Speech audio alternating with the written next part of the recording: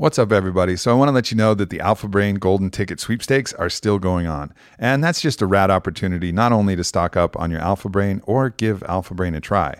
Because if you haven't tried Alpha Brain, it's definitely one of those tools. It's different than any stimulant you've had and gets your brain firing in an absolutely different way. And that's what our clinical research has shown. And that's what everybody who's tried it.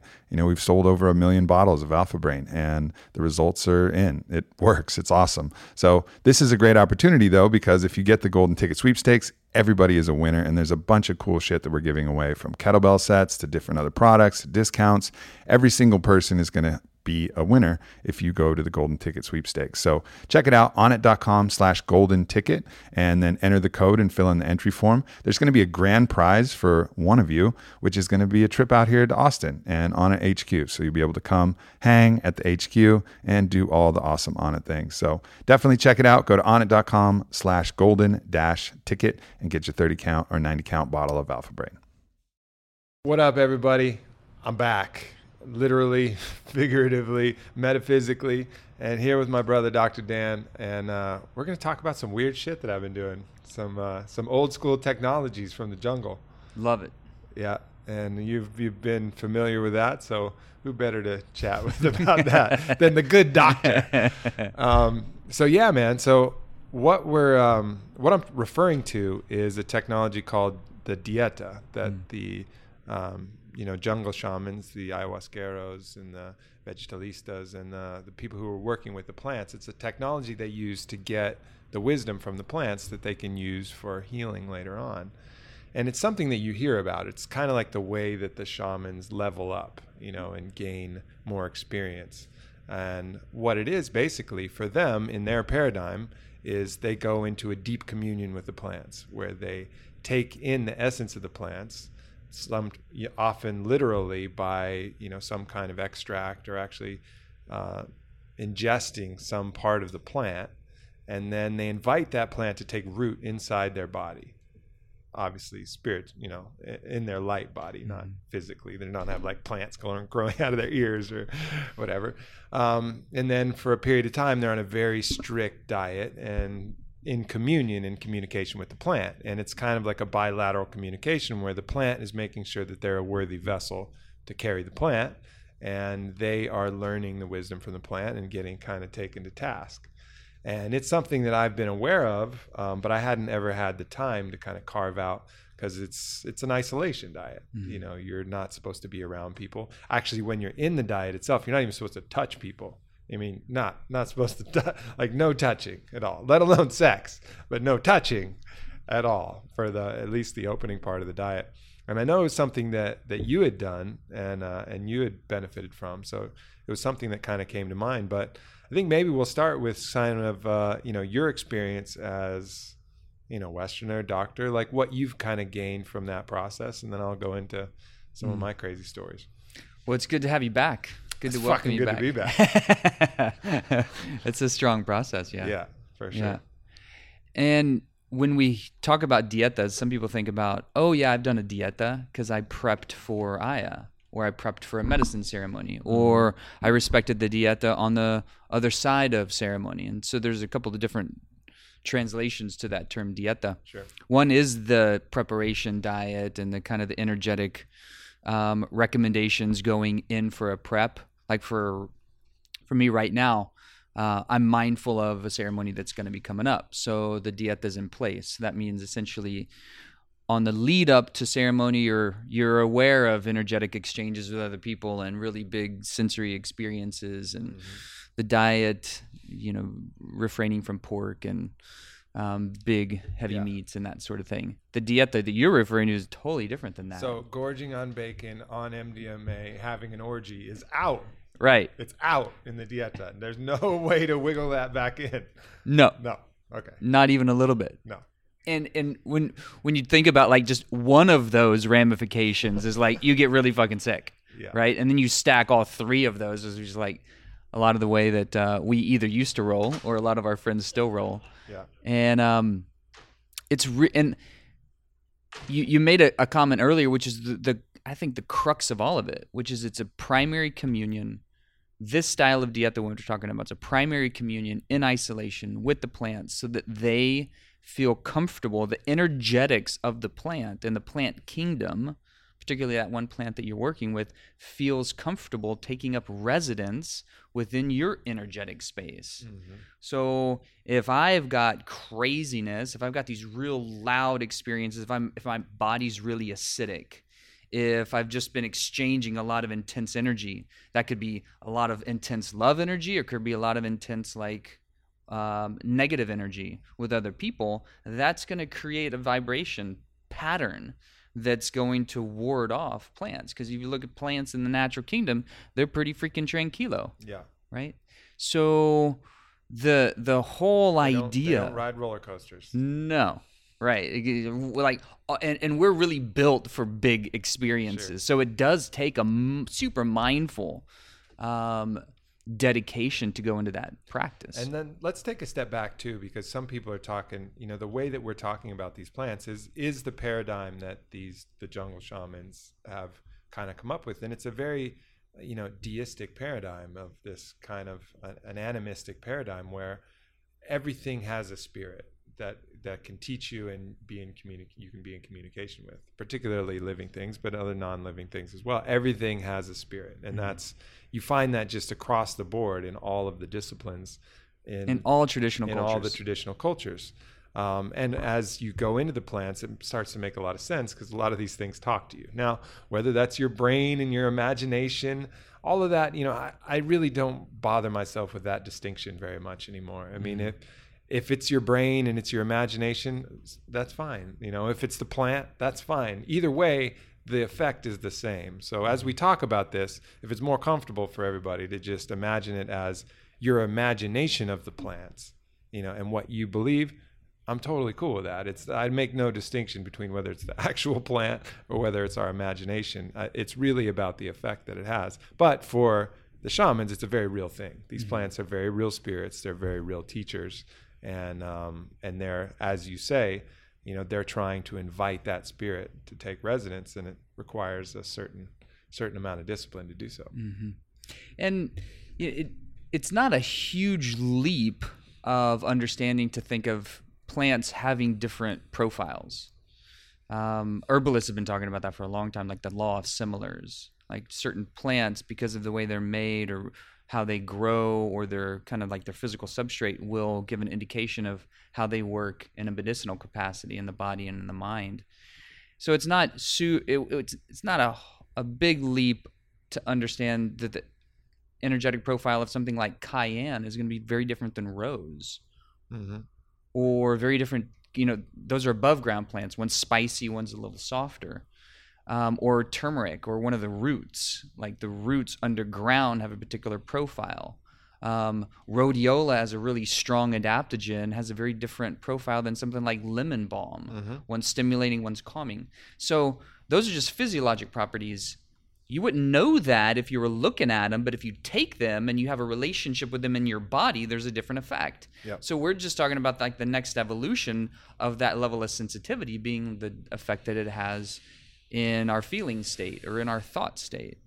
And you can only know that when you get really quiet and you set up a primary relationship with the plants, which is what you did in this dieta, which was really freaking strong. And I totally applaud your ability to carve out that time in the midst of running like the On It mothership and making that dedicated effort, because it's easy to get in the rat race and believe that we don't have time. Right. But when it's just a level of prioritization, like, is this really important for me to understand? Yeah, a lot of things came together because I had the book that I needed to write. And for me to write, I need to be in isolation anyways. So it was like a good way to force myself into isolation, so I didn't fudge around. And it was really effective, the combination of the dieta and the book. Challenging, for sure. But I'm actually really glad I had the book there, because it gave me a respite from these constant meditative communications that I was having. So I'll go in a little bit to my experience. And basically, the dieta traditionally has a certain set of rules. And the way that I did it was taking, some liberties with the traditions and just really communicating directly with the plant that I chose and coming up with a way that kind of made sense.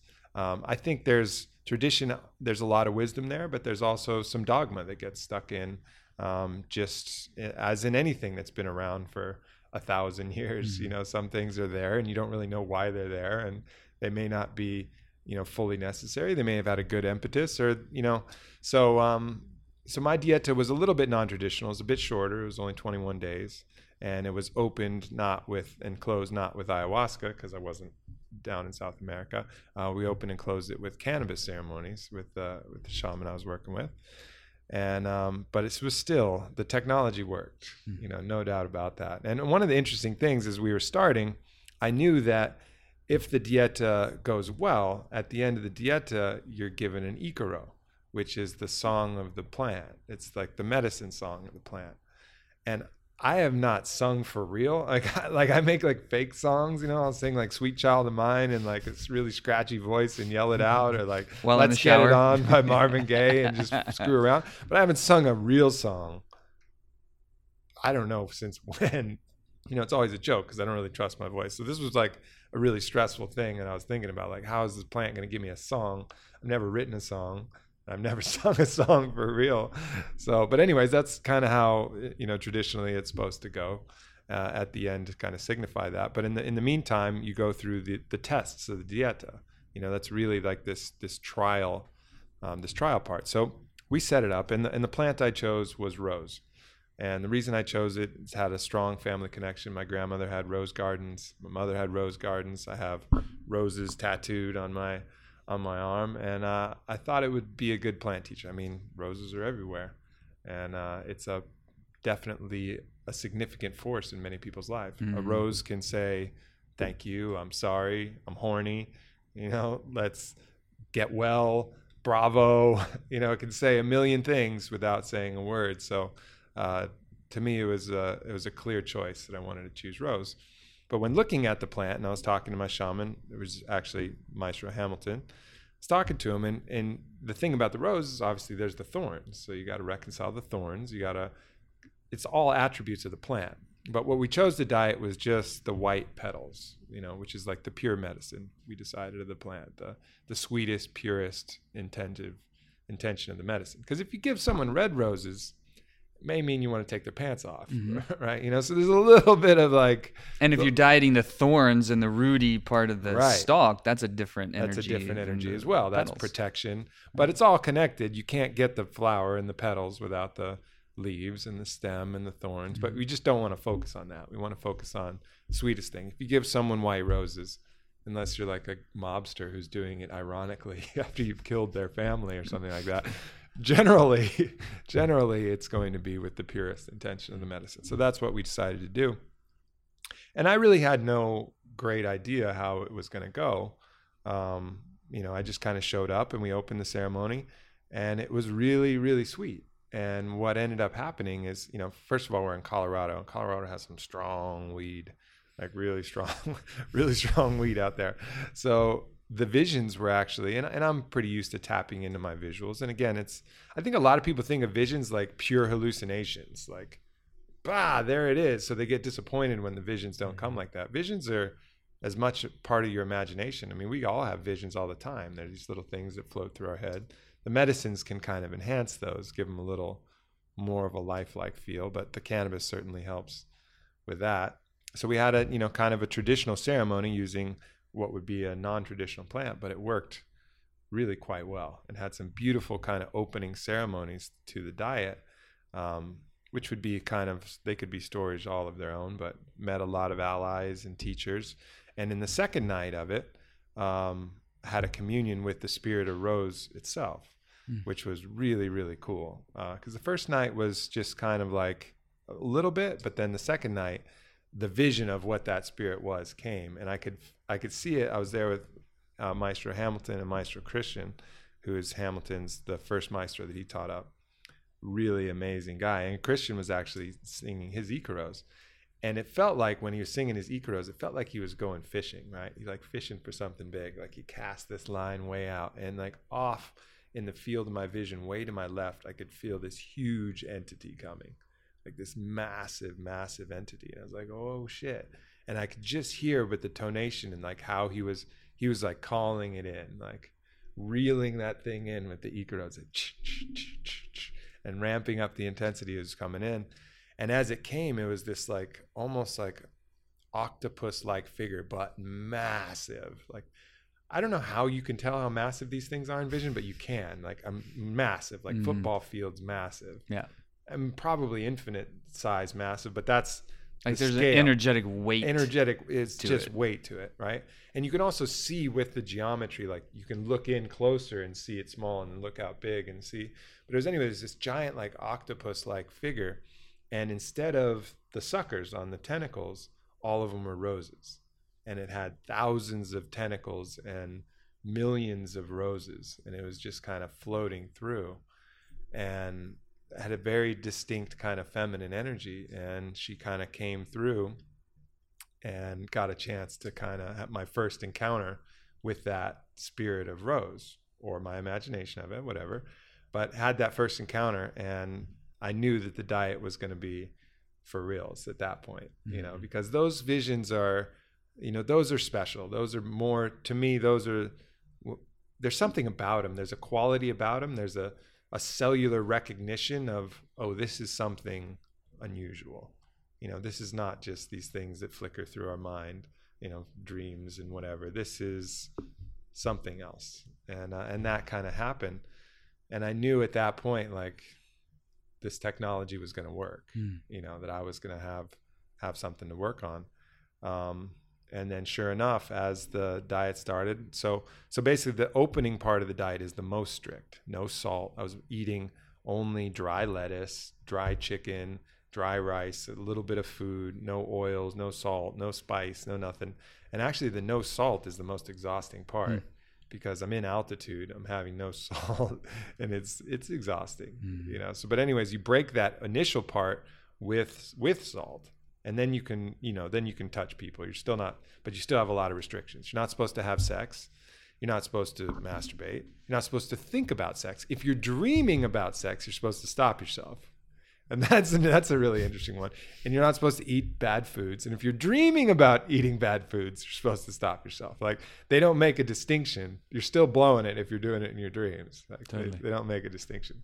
So that was interesting. I wondered how that was going to go.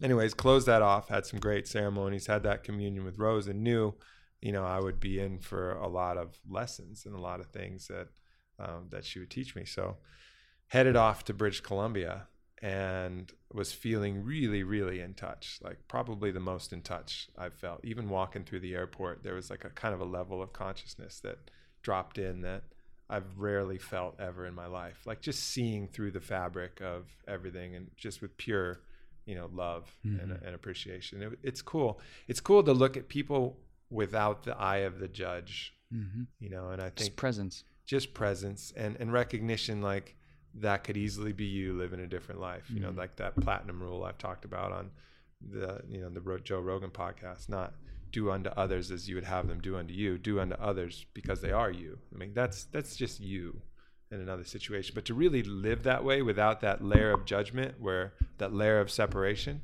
super, super difficult. And there's only brief windows, but that was definitely one of the windows where I was really kind of tapped in. Get out to British Columbia, and I think the very first night, I had a dream of just this terrible, like, Golden Corral buffet of food that I was like about to engorge on, and I had a little voice in my head was like, no, can't eat that. And I remember that coming in the dream, so I was like, oh, maybe it is possible. I'd later find out that it wasn't completely possible. But anyway, so I started the process and started writing and started, you know, kind of meditating. And immediately it's just like the veil between my vision state, like what some people would call the astral, which is all of the visions and all the imagination, all of the things. That veil was pretty much evaporated, where I could tap into vision at any given point. And one of the first challenges that came were visions of these snakes that were trying to attack me. And it was really interesting because I've never had that happen before, you know, where I've had like entities, my imagination of them, whatever, come after me. And it was interesting because my first reaction, of course, was to fight them, right? So these big giant snakes are coming You after feel me. threatened, so you just marshal that defense response. Yeah. So these snakes are coming after me. They're trying to eat me and bite me and stuff. And they're really annoying me in my vision. I know they're not going to actually bite me, but they're attacking me in my vision and deterring me from doing what I need to do. So I was like, all right, let's fucking bring it. I'm going to fight these snakes. And so I was fighting these snakes in my and I'm like totally sober. I'm in British Columbia. It's nice weather. It's not like anything weird's going on, but this is happening in my vision state in the quiet times. And so I would battle them. So I would like get big and I'd grab their neck, and then they would like turn and bite my hand, and I'd have to let go. And then it was like this whole fight where we were like hitting them, and I'd visualize things like full Green Lantern style. Like I'd visualize some kind of weapon and I'd try to attack. And I realized like the more I did it, the more they liked that. Like the snakes were like, fuck yeah, this is exactly what we want. And nobody was beating anybody. It was like this protracted stalemate of combat.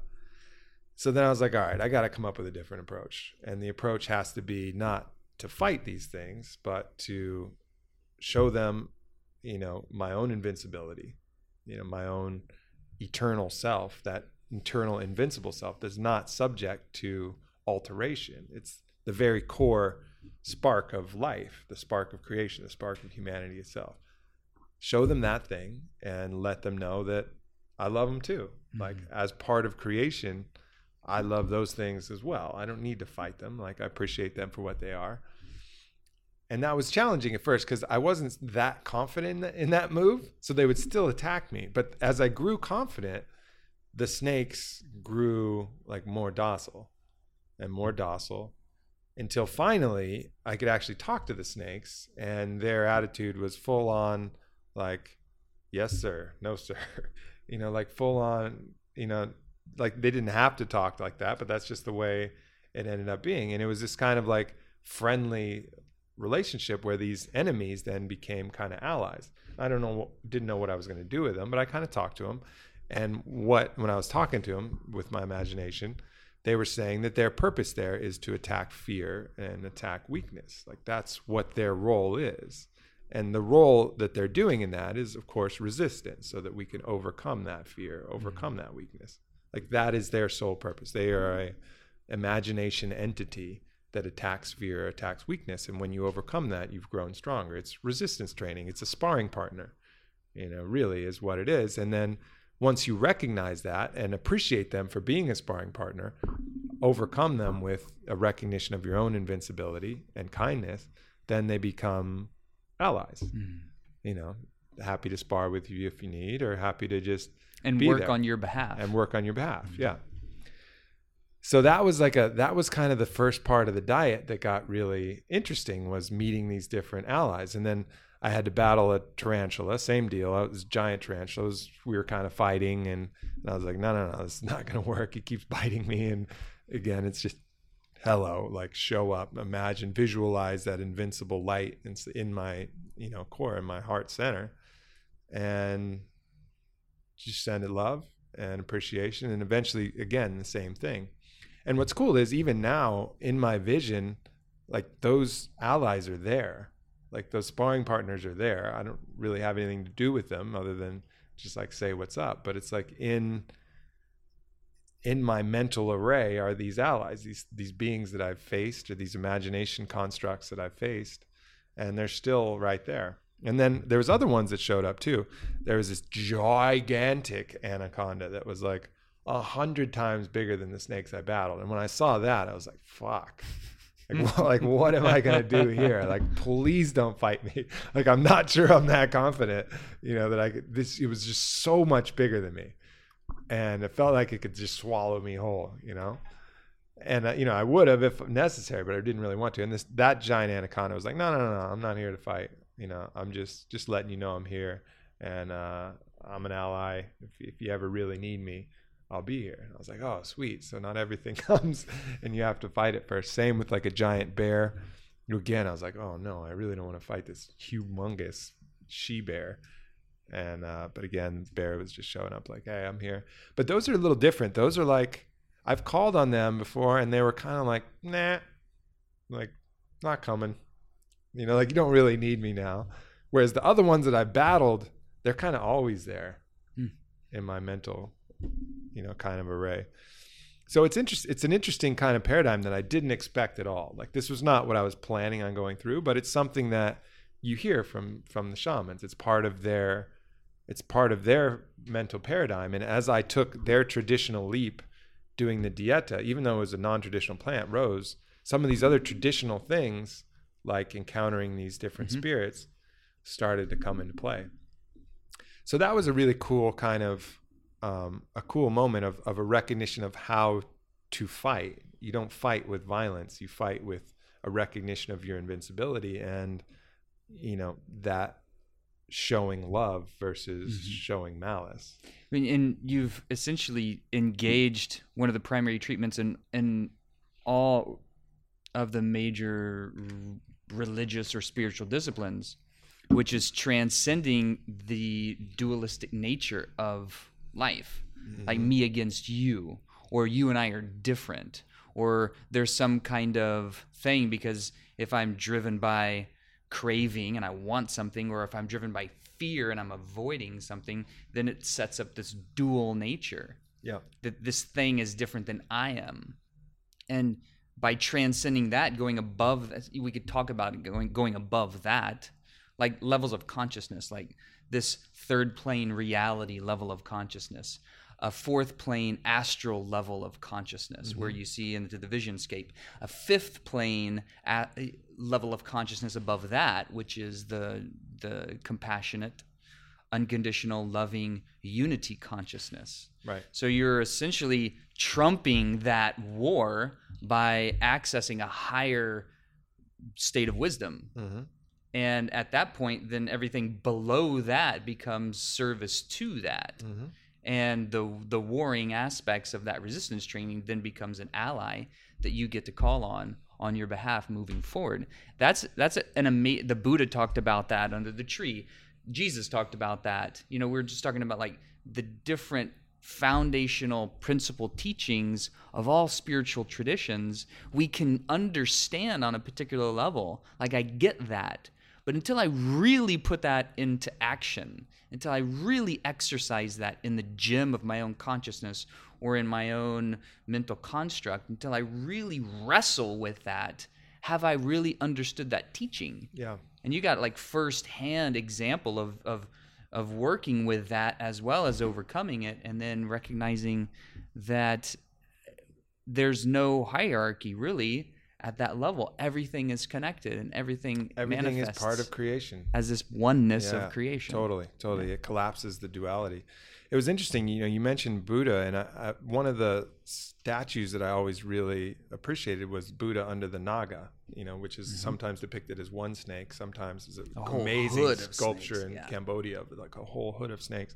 And I was able to envision that after my encounters with the snakes, and it was a deeply, deeply peaceful place to be. I felt like I had this headdress of snakes, and it was just really like incredibly peaceful in there. It was the most peaceful time of my life, the first 10 days of that dieta, when I was in complete real isolation from anybody. And then when I started to get back into contact, that's when a lot of challenges kind of found their way, and a lot more lessons came through.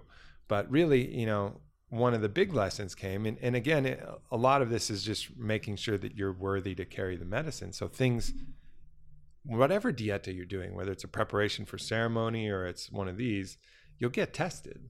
Like the pruebas, you the just tests will come. You just get tested. So my first big test in the dieta came with a big fight that I had with Whitney, and she was gone. We hadn't been in touch for like 14 days. And some shit went down. The details are not important, but something deeply, deeply upset me. I felt betrayed. Something deeply upset me. So when I was in that, it was a real wrestling match with how I responded to that. Because it came really strong. Like, it came on really strong, and I'm never one to call names or do anything like that. But in our arguments, I noticed at a certain point there was this desire for retribution, even in how sometimes just being cold, like shutting off my love And I would notice these things, but I couldn't really stop it at that point. I was still like, I was so mad that I was still doing things that subconsciously I knew were part to resolve the issue, but part to get some revenge, right? And then I had this vision of this demon that came in my head. And this was after this, discussion where I kind of knew that I pushed that a little bit. Again, I'm not like calling her names and being crazy, but I knew I was acting in a way that was hurtful, when I could have acted in a way that wasn't hurtful, that still would have resolved the situation. So I had this vision of this demon, and it was this big gorilla head, and it was this gorilla head with big old horns. Now, I don't know why demons always appear with horns, but I guess the only thing I can think of is just to let you know they're demons, right? Just so you don't get too fond. And think I always appreciate your recollection and recall of the visions you have. Like, I remember you talking about the boar man. Oh, the boar man's a different demon. Totally. Yeah, I had to reconcile that one a while ago. Awesome ones. I'll tell they you look kind of like some of the shirts. Yeah, that we I wear started to on. recognize all these different demons.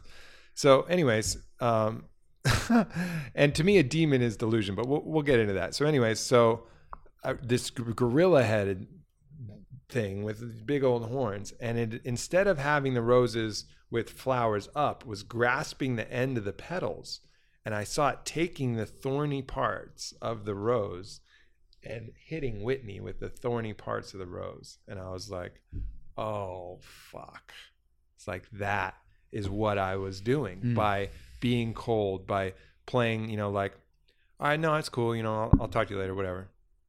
Like that move of like, I'm not even going to indulge this conversation, like I'm so turned, like any of these different things were me taking the back end of the roses and drawing blood with the thorns. And it was like this flattening moment where I was like, whoa, that was a test. I didn't quite pass it, but I learned something there. I'd failed the initial part of the test because I was doing that. I was doing something hurtful.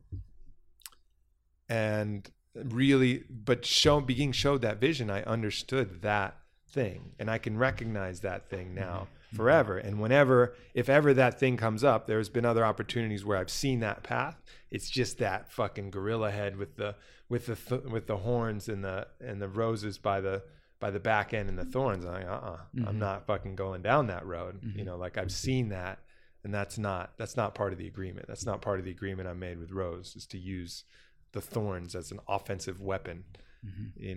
Like there's no reason. I wonder for that. too about that experience being a defensive response on your own side. Whatever you felt was injurious, or you said you felt betrayed, and that, how does that feel in your own body, in your own mind, in your own heart? That feels like getting your own heart whipped. It does, right? So then that defensive kind of protection shield just naturally comes up. So when you see it and dance with it from both sides and both angles, and we really have the opportunity to feel it, recognize it, so we're not denying that feeling's there. It's not like a bypass. You're not trying to jump over it. You're actually being really with it, like, oh wow, I just got hurt, and I'm choosing to stay present with it. I'm choosing to open up into that pain. And for men, that's even more challenging, because our nature tends to close off when we get hurt. Yeah. Go into the man cave, hunker down for a little while, wait till everything, the shit's settled, and then come back out. Yeah. Versus and for women, it's more hurtful to do that than to even be beaten. Same thing for kids. That is the beating. Right? Kids would rather have negative punishment than no attention. They'll seek out any kind of engagement. We are social beings, so to be met with coldness is even harsher. Right. So you're actually seeing that from both angles, and what a freaking great mindset to have, that now you just said you know since, and you experience since the closure of that diet, that any kind of similar patterns that come up now, you're able to track that like a fucking hawk. And be like, oh, okay, no, actually, I don't choose to do that. I choose to do this. It's a little harder at times, maybe initially, but the long-term benefit of that is actually more connection, more peace. Well, it's a move of, people think of strength as armoring up and getting your sword. Strength is showing your invincibility. Strength is going like, hey, I'm wide open to this feeling. Like, let it run through me. Like, I'm not afraid of it. Armor, you only put on armor if you're scared. if you have something you need to protect, and the strongest people don't need that armor because they have nothing to protect. I mean, obviously we have squishy bodies, right? I'm not talking about actual war or a cop wearing a bulletproof vest. Yeah, someone may fucking shoot you. Wear a bulletproof vest. Don't be silly, but I'm not, like, in the spiritual realm, strength is going without armor, and that's a key lesson. And also understanding, I have codes of how I treat people, but you don't extend it to the actual effect of what you're doing. Like, as you're saying, withdrawing was worse than yelling at her. Like shutting off all the love and treating her like I didn't love her at all, was like way more damaging. That was what was the whipping, not the words or anything like that. That would have been this hot moment that would have stung a little bit, but at least it would have felt like I was passionately engaged and there would have been something to hold on to there. So yeah, it was a really fucking interesting moment where I dealt with that. You mentioned the Boar Man. And the Boar Man was a vision I had a long time ago. So I'm kind of like reconciling these demons. And again, you see these demons, and you read in a lot of the text, like, grab your sword and cut the demon in two. No. Just love the demon, appreciate the demon for what it is, appreciate it for what it's showing you. Everything is worthy of love. Doesn't mean you have to indulge it. Doesn't mean you have to follow it. But it's actually it's stronger not to attack it. And just like, all right. So again, and the Boar Man is another one of these that I had in a vision of ayahuasca, and that's that kind of sexual ravishing impulse of just, and this was a man that had all these tusks, and in that vision, the Boar Man wanted to take me on a ride, and the ride was through this like totally deeply pornographic scene of just orgies and bodies, kind of like going to Xerxes' tent in 300. It's like, come with me for a ride. And it was like Xerxes' tent, and I was like, whoa, that looks kind of good. But I was like, no. Yeah, because our primal nature gets engaged with that. But it just felt like off in a way. And I think that's one of the things how to recognize these demons, as I call them. They're just a little delusional. Like, they're not accurately assessing truth in some way, and in this way the Boar Man was not doing it. Was craving too much. It was too involved in that thing. It was lost in that thing. That was the only thing that mattered. It lost touch with perspective. It lost touch with reality. You could just feel the palpable delusion in there. So I was like, no, Boar Man, I can't fucking go that way. I can't do it. And then the Boar Man pulled off his mask, and it was me. Wow. Behind that. Like, that was a powerful moment. Just too. Like freaking like the Empire Strikes Back, right? When Luke takes off Darth Vader's head and the mask comes open and he sees his own face. Yeah. So archetypal. Totally. Right? To recognize, like, whether it's the gorilla, the Boar Man, what is that teaching me about myself? Right. Anybody that I have a strong emotional charge to, what's that person teaching me about myself? Yeah. Yeah. And, it doesn't mean that I don't love my, sweaty sex, but there's like a certain level that it becomes delusion, where you're too lost in that indulgence of these primal desires. Like, it has a great place, it's part of this beautiful dance we're in, but in perspective, it's healthy. Out of perspective, it's not healthy, and that's kind of what the Boar Man showed. So again, that's another check and balance where, I've had a little much to drink or whatever, and I can feel that Boar Man.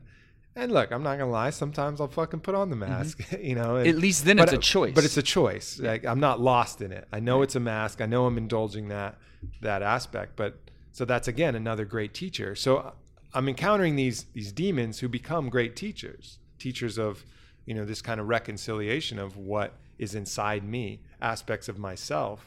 The shadow, the beast, whatever, that a lot of these other, like Anne Shulgin talks a lot about the shadow, these kind of shadow figures that are inside ourselves that are representing themselves to me in visual form.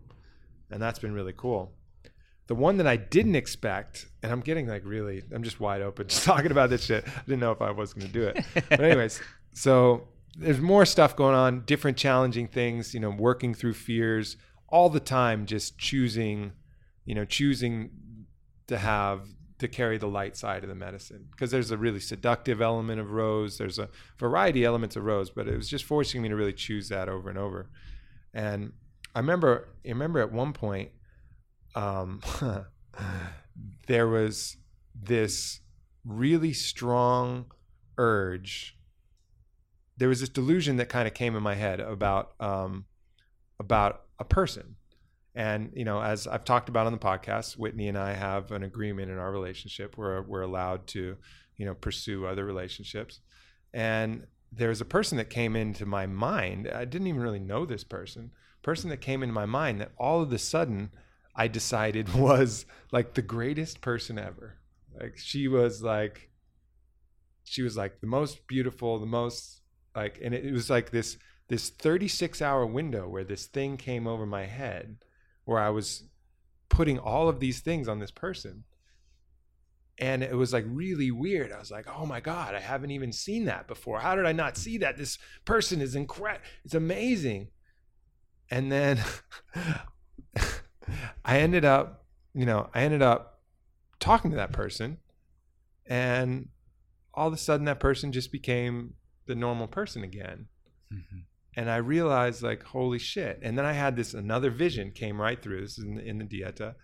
Another vision came through, and the vision was a unicorn with this big old horn coming out of the front head. And I looked at the unicorn and I was like, wait a minute. If I've decided that demons appear with horns and shit, maybe this unicorn is the demon. And I realized that the unicorn is a demon. The unicorn is this demon of placing these mythical, fantastic attributes on something and making it therefore unattainable. It's rife with delusion. Mm-hmm. The unicorn is a horse that we've put all of this other magical abilities, fucking farts rainbows. It's the only one. No one can catch it. It's pure white. It's in the forest. It has, you see it only at the purest sunset. It's all of these mythical things that we put on something ordinary that makes it unattainable. Mm. You know, and people talk about the unicorn in that way. I remember there's a Nicolas Cage movie, Gone in 60 Seconds, where he had a car that was his unicorn. And this was the thing that he could never quite get. And it was always really challenging. And I realized in life, we make unicorns out of all kinds of stuff. Like all the girls that I wasn't able to date way back in the day, it was because I was making them unicorns. I was making them these magical, mythical creatures. So it would affect my behavior. I was treating them like magical, mythical, non-person creatures and acting funny around them and being weird around them. And then they would look at me and be like, what is this guy doing? Because he's not treating me like I am. He's treating me like something that I'm not. And so he's a fucking crazy person. So I'm out. You know, like that's why the unicorn becomes unattainable, because it's not real. And people can sense that bullshit that you're putting off by putting all of this shit on them. You know, and I think that's, you know, people are awesome, amazing, incredible as they are. But when you start piling on and making a unicorn out of them, you're never going to catch them. You're never going to be with them. And I did that like my whole life. And the unicorn is not something that you put on a pedestal. It's a demon. It's there to fuck with you. Mm. And it's, you know, it's something, again, love it. Love that aspect of us putting more on top of something that is real. But it's the other side of the coin of delusion. It's the other side of delusion. And it's still going to be a detriment in your life. Mm-hmm. So that was like a really interesting kind of thing, because unicorns are obviously super, you know, popular as this thing. Oh yeah, unicorn. And that's cool, whatever, enjoy that.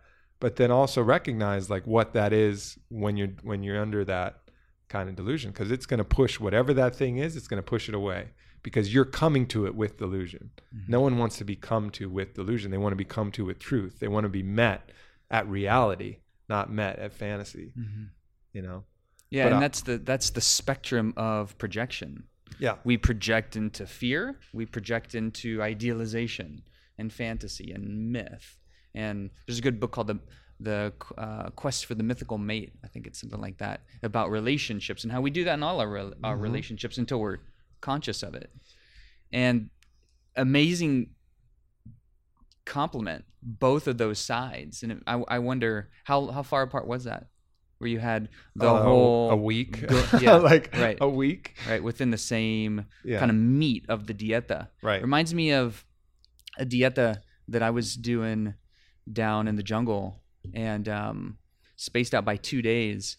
Well, the dieta was several weeks, but in the midst of it, in the meat of it, after ceremony, I go back to my tambo in my hut, and I'm sitting there laying on my hammock. I'm still, you know, super zingy.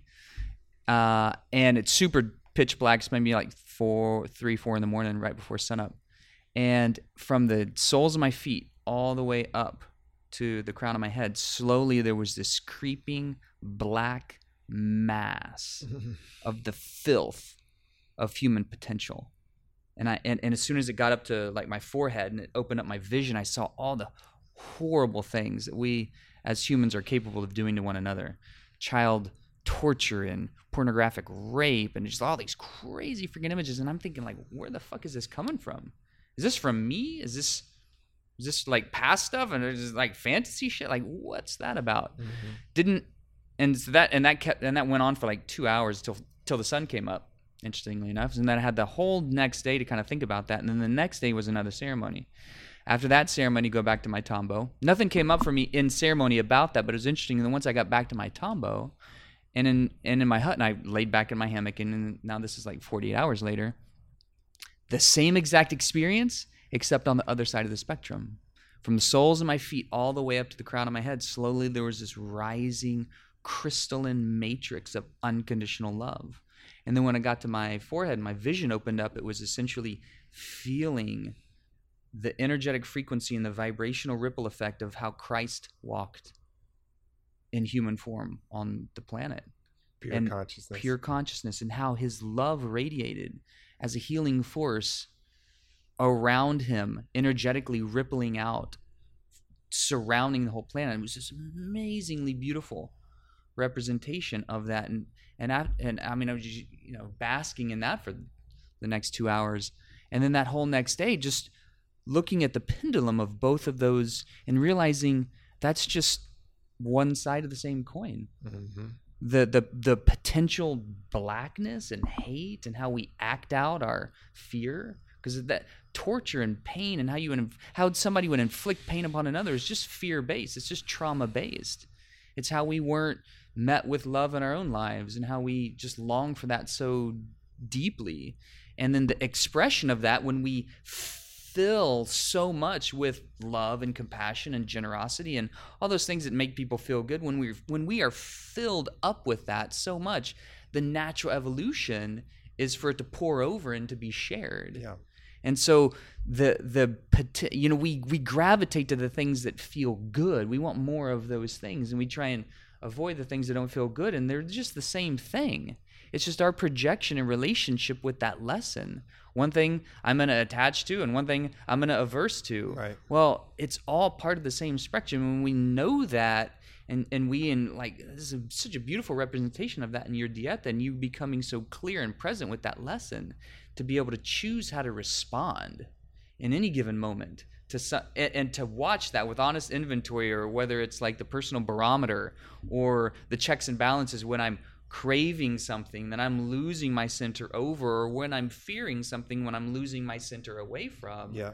How do I get to respond to that? And do I have my internal compass fairly well established that I know when I'm knocked off my center? Like if you're driving a boat, you don't drive a boat that way. Yeah. You drive a boat a little bit that way, and then a little bit that way, and a little bit that way, and you're always kind of coming back to that middle way, that center point. Yep.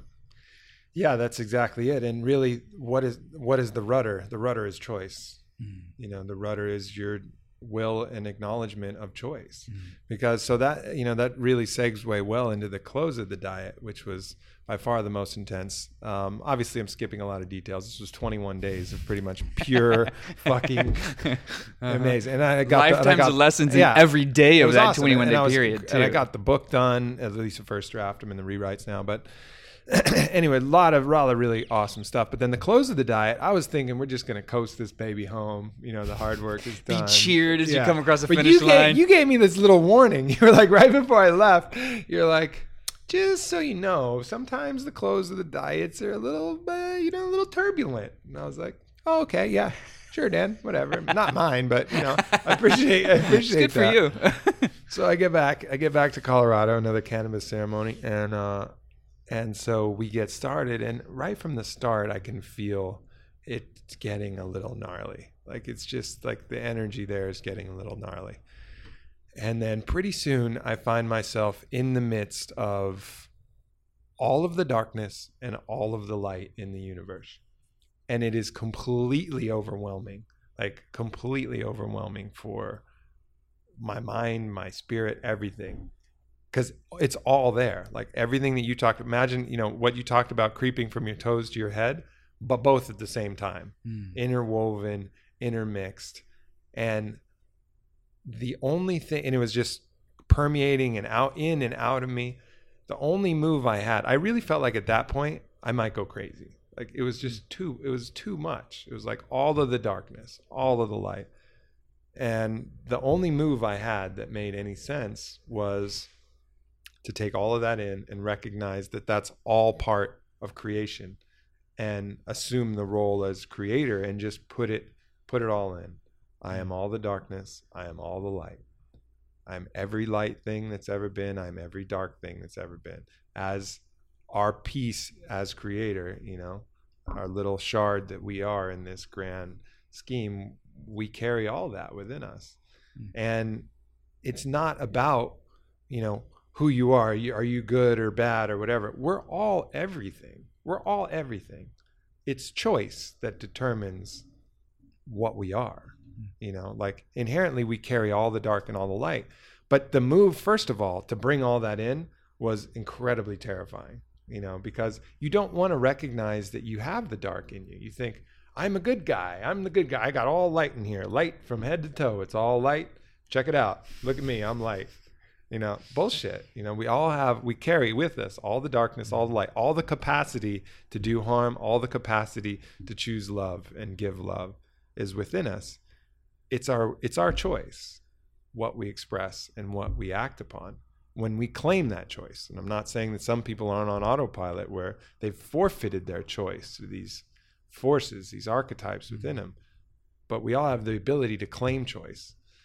And so first of all, that move, bringing it all in, was incredibly profound. One of the most challenging and deepest lessons that I've gotten, taking that all in and then realizing that my choice alone, my choice for love, was really the only thing that made sense. Like all the paths were available, but all the dark paths were rife with delusion. And the primary delusion of the dark paths is the delusion that anybody that you're hurting is not you that you're hurting. Goes back to that initial thing that I was talking about. Like to do anything bad to somebody, you have to be under a delusion. And that delusion is you are not doing that bad thing to yourself. Not doing that bad thing to yourself, living a different life. So unless you accept that delusion, you can't walk that path, because otherwise you're just doing bad stuff to yourself. And that's a delusion as well, because then you're under the delusion that you deserve it or under the delusion of some other thing, So that was a really, really powerful moment. And it wasn't like I could rationally figure it out. I just had to make that move and choose to have faith that it was going to work out and that I was going to come out all right if I made that move. And again, and there was certainly fear. I was like, man, what if this turns me into something else? What if I don't get out of this? What if this darkness stays and I'm having these fucking crazy visions my whole life? If I would have chosen that fear path, I'd probably be under this table crawling around. I'd be a fucking mess, But instead I chose faith that I could make that move and I could come out all right. And you've talked about this on our Wachuma doc, and it's one of the lessons that I've really learned from you is that is the primary choice of humanity, fear or faith. And, it's not this blind faith, but it's a faith in ourselves. It's a faith when things are confusing, when nothing makes sense. And the future is unknown. We can choose to indulge that in a fearful way or choose to indulge it like, you know what? I'm still here. I've always been here. I've always turned out all right. I'm going to be all right no matter what. I'm going to just choose that faith. And that choice is very often rewarded. Yeah. It's so, it's such a privilege to actually be in the crucible of that learning and that growth. Because we know, it's some of the hardest work we ever do. And the more we're in it, the more we welcome it, the more we open up to that, the more we remember that we've been there before. And then when we take that retrospective analysis and that hindsight view, we realize, oh, that was a great lesson. Thanks for that opportunity to grow. Yeah, it wasn't maybe the easiest thing, and maybe my ego would choose to do it a little different. And every time I've been in that arena and I choose faith, it always works out. It always works out. even in ways that I couldn't have even imagined it was going to work out. It ended up working out better. And so we just get better and better at being able to find that center point, surrender into the grand orchestration of it all, and know that the more I presence myself and the way I choose to show up, reflecting everybody as oneness, and that's a hard thing to do, right? And it's a constant, and the teachers talk about that, like enlightenment or whatever you want to talk about, like that consistent, unconditional presence of love. We could talk about that as enlightenment. That's not a light switch that just goes on and it stays on. It's a moment-to-moment choice. Yeah. Thousands of choices, synergistically wired, like a long mala beat into eternity. There's always these choice points. How do I choose to show up now? How do I choose to show up now? And sometimes the lessons are like, man, fuck. I like just yesterday I was in the midst of this freak out because my rental car got all wonky, and I knew it was going to take me 20 minutes to find the piece of paper that this woman, like, I'm in it now, right? This woman wanted me to show because that was going to allow all of this to be okay versus her just giving me the freaking keys. And I was like, I'm really fucking mad right now. And I could say I'm sorry to you and it would probably make it all better, but I'm just going to be like crinkly right now. Yeah. I'm just going to be a little regressed right now and go pout on the couch for 20 minutes while I look for this fucking piece of paper. And I'm watching myself do this. And it was a choice. And I was in the midst of that choice, and the best thing that I could do was watch my ownership of frustration and not try and make it different in that moment. After I found that piece of paper, I walked up and I was like, here you go. I'm really sorry. I got a little fritzy there. And then it became okay because I wasn't judging that part of myself as being wrong or trying to force myself out of it. And so we always get in these like situations, but how do we choose to show up? Can I bring my best self forth? Yes or no? If not, can I make a repair on the other side so that there's no harm, no foul? And by the time I walked away, she and I were cool, and I was mostly cool. Yeah. I'm in the midst of traveling right now and I'm looking for home, but this is just another example. Like no matter how far I get along the path, there's always going to be another opportunity to show up. No doubt. Yeah. I mean, this is really this work that we do, especially with these medicines. It's resistance training. It's further your consciousness. It's putting yourself in the crucible.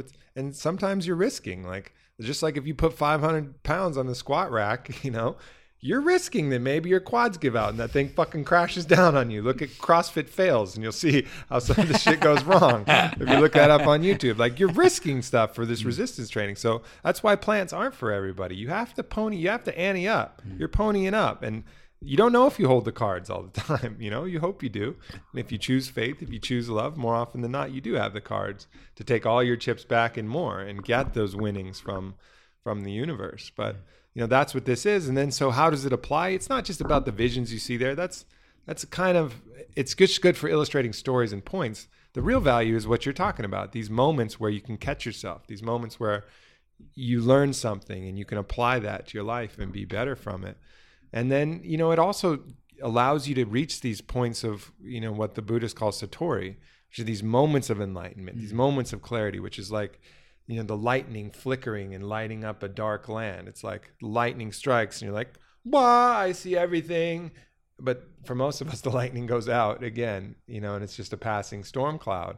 But at least you've seen it. And once you've seen it, then you can start to grow that light so that you can be in that presence. And, neither one of us are Christians, far from it. That's, again, another situation where dogma has far outreached the teachings. But that icon of Christ consciousness, that is the lightning storm that is steady, that doesn't, that's lighting up the land and you're seeing clearly and you're pouring out love without the flashes, without it going off and on, or at least very little. We didn't know Jesus the man. Maybe, I'm sure he had his own moments of, you can actually, if you believe some of the things written, where his own moments of anger where he's bringing swords instead of turning cheeks, he's wrestling with his own things. Obviously nobody spends 40 days in the desert if they aren't wrestling with some shit, like he had to do some reconciling there as well.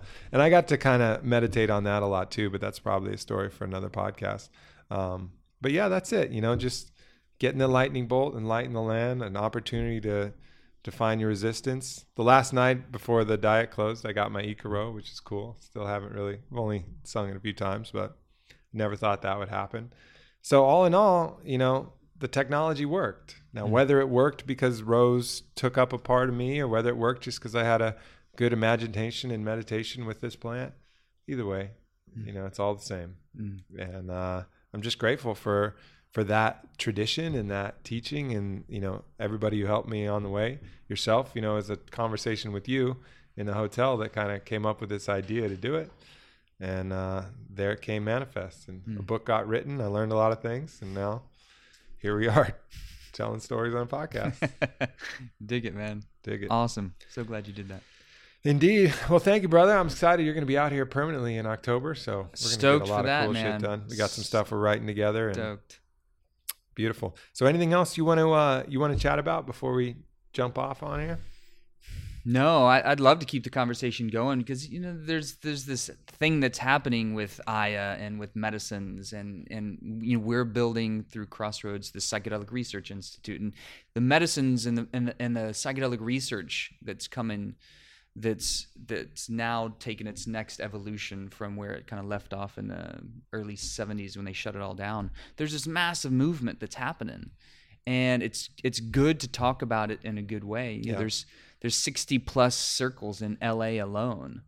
There's 40 centers that just opened up in Iquitos, right where you and I have spent a lot of time in the last 5 years, now pouring out medicine. So the medicine's getting out there. It's great to talk about dieta and be able to share kind of a perspective of how to go from just receiving Aya like as a high schooler and then doing a dieta, which is like doing your like PhD thesis on personal development work. I mean, that's a next big evolutionary leap. So I always appreciate the opportunity to talk about the medicines and how they can be used. And maybe we want to get more into the research and where it is now and what we're going to be doing to bring some of that research through. We were just talking about Visionary Convergence. That's a great conference on the West Coast towards the end of next month on plant spirit medicines, entheogens, psychedelic research, etc., and then Horizons on the East Coast next month. So we're seeing a massive shift in psychiatry, not only human consciousness and medicine, but particularly in the realm of psychiatry, because we're realizing that that's where I'm most excited. We had that conversation yesterday. I love the traditions, and I want to take the best parts of that, but I think for the future, there's going to be a way to deliver these with really sound medical principles, minimum effective dose, eliminating fear. I mean, fear is the primary virus. Let's just take that out of the equation as much as possible. You know, how are you going to heal fear with more fear? You know, it's not the right way to do it. You know, yes, you can overcome fear and bring things up and transcend them, but let's not try to create more than is necessary. There's already plenty. You know what I mean? So eliminate that, and I think that's going to be the future of medicine. But there's still some very good traditional practitioners. I have a page up on my blog of just places that I went. It's certainly I'm not telling people to go do it. That has to be a calling from within. Personal because as choice. I said, you're anteing things up, you know, and you got to be ready. You got to be ready, and you got to own that choice, you know. But if you do go to aubreymarcus.com/FAQ, I write a little bit about some of the places I've been, some places we've been together. And so check that out, and follow at Dr. Dan Engle. Social media. Yeah. Yeah. It's time for me Beautiful. to get back on that. I've been traveling a little bit, so we're gonna influx a little bit more story. Beautiful. Dig it. Thank you again, my brother. Yeah, man. Appreciate it. Much love, everybody.